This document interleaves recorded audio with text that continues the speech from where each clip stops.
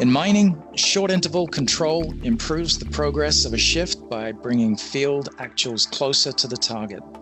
This increases savings from equipment availability, utilization, and production rate. However, it requires integration between short-term planning, operational decision-making, and technology to make sense of the data. With Hexagon's upcoming integration of MinePlan Activity Scheduler and Mine Enterprise, decision makers gain more knowledge to improve the progress of a shift and to optimize production value. Thanks for tuning in. Hi, I'm Neville Judd from Hexagon Radio. As more mines embrace intelligent mining, the rift between planning and operations grows smaller. Hexagon's upcoming integration between MinePlan Activity Scheduler and Mine Enterprise helps decision makers increase production value through data visualization and analysis. With us to discuss the new integration are Hexagon's Mining Division CTO Rob Daw and Product Manager Dustin Meisberger. Gentlemen, thanks for joining us today. Thanks for having us, Nev. Thanks, Nev. You bet. Glad you could join us. So, Rob, just for some context, we'll start with you. Tell us how important it is to have an effective short interval control process. How integral is that to the success of a mining operation? Yeah, I think the short interval control process really bridges the gap between what we've planned to do and what our planning group in the office has actually gone through and spent countless hours perfecting and taking from a long-term strategic scheduling aspect down into your more tactical planning side of things into an execution plan. And typically that's all then been done on a manual phase where we've verbalized this information, or most operations would know they've got a spreadsheet that they hand over to a supervisor, and that's really about that execution plan of to what to do out in the mine. Then that process typically shows that the supervisors, the mine management group go out and drive the operators to execute on those particular aspects of it. And then we try and do a reconciliation and feed that information back on, well, how did we go with our productivities? How did we go in terms of our compliance to particular areas that we dug on and things like that? So I think once you start to implement a really effective short interval control process, this starts to automate that process, and it really starts to highlight some of the key areas in the mining value chain. So are we drilling in the right space and at the right productivities to ensure that our excavator is going to have continued broken dirt in front of it? Are we going to be able to have enough ore? And if we dig at that current rate, is it going to have enough to be able to feed the crusher or up into the plant? And also understanding the impacts when equipment actually breaks down or becomes unavailable, or our utilization rates are lower than where they are. So I think once we plan all this information and we push that information out to the operations and we start to execute on that, the next big piece and value of this is how do we feed that information back from our field?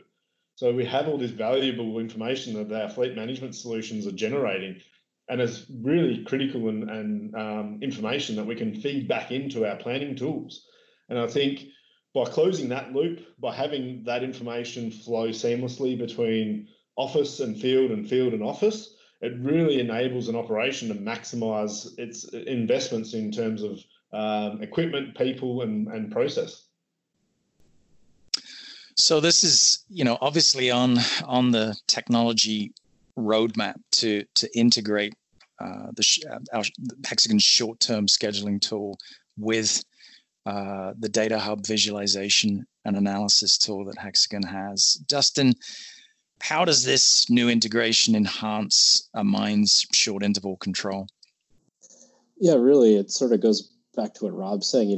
Most of the mine sites out there, they've got a mine planning system and they've got an operations system, and they can often be two siloed sets of data. So quite often, the people who are running the operations data, they may not have access to the data, that the mine planners have access to. There's maybe only a couple licenses, and then, vice versa. Quite often, people are examining their production data, their KPIs, and the qualities and quantities produced, but they're not necessarily getting tied back to the mine plan, or at least not on a regular basis at a at a short enough interval to make a difference. So really what this integration that we've done is about, it's about bringing all of that data together into one central place. And there's a few keys to this. Number one is, getting that sort of real-time aspect. Because as I mentioned, a lot of sites, they might do a daily comparison. They might do they definitely do at least a weekly comparison of how they're tracking against their plan. But, quite often that's just simply not frequent enough. We spend so much time optimizing our plans and making sure that, we have the optimal mining sequence. And, when we go and we execute in the field, quite often, if you're off for half a shift with your drill pattern, for example, not drilling in the correct area, or you're not getting the productivity that you need, that may have run-on effects on the plan, a week or two later, and could severely impact your ability to meet your targets for the month. So it's important, number one, that we're consistently tracking against our plan with our operations data at a regular interval. And the other thing that's really important about this integration that we've done, and what's so great about being on the Mine Enterprise platform, is that we make this data visible to so many more of the stakeholders. So I mentioned earlier about how the planning data, quite often it's only accessible if you've got the license to the planning software, and usually there's only a few of those hanging around, and obviously a lot of the operations guys, they don't know how to use that. But when we get that data into Mine Enterprise, and we're able to actually create these plan versus actual dashboards and maps and visualizations, we're able to expand the reach of that data so that everybody on site can see immediately when something is off track with the plan, and they know something's wrong, and they can start to take actions to address it. Which is really, that's the power of short interval control, is really getting the right information into the hands of the right people at the right time, who can action it and make a correction to the plan and keep things on course. Right. Yeah, I think it's really about transitioning from that being reactive in your operation to being proactive, and how can we leverage this information to make those decisions faster? There's a lot of moving pieces on a mine site, so the ability for us to provide that insight, that information, and for those operations to be able to make those calls sooner can save millions. Right. So, mines traditionally have been slow to adopt new technology. I think that's probably changed in recent years, but there's obviously an investment in a basic technology infrastructure needed for this. What infrastructure is required of a mine to truly take advantage of this new integration, Dustin? Ultimately, you've got to have a planning system, and that planning system, you've got to be using that to break down your plan into short enough control periods. So you're starting to see people do not just short-term planning, but we're also hearing something called ultra short-term planning, which people are really getting down to shift by shift, even intra-shift scheduling. Like, they're really adding a lot more detail to their plans. So you really have to understand your weekly plan. It can't just be 7 days averaged together. You've really got to get down to the detail of the tactical plan. So you need a tool like Mine Plan Activity Scheduler that really allows you to plan out each of your pieces of equipment over the course of the shift, or even shorter period lengths, so that you can actually get that detail in terms of understanding. Your tons might be less one day, or your meters might be less one day, because that matched with what you had on the maintenance schedule. So that's the kind of level of detail we're talking to with our planning. So you have to have a planning system that allows you to get that detailed. And the other thing you have to have is, you obviously have to have that detailed operations data. So it requires a fleet management system, and the system that we're building right now, it'll work with really high level powerful fleet management solutions like OP Pro, or if you're at the sort of a lower level, foundational level, we also have the OP Foundation, which it'll work with. But obviously, you have to have that data available from the operations side to track against. So, Rob, it's important for customers to understand what solution providers are capable of in order to get a full return on their investment. It's obviously a competitive field that Hexagon works in. How is Hexagon able to deliver full implementation and integration support better than its competitors? What distinguishes Hexagon?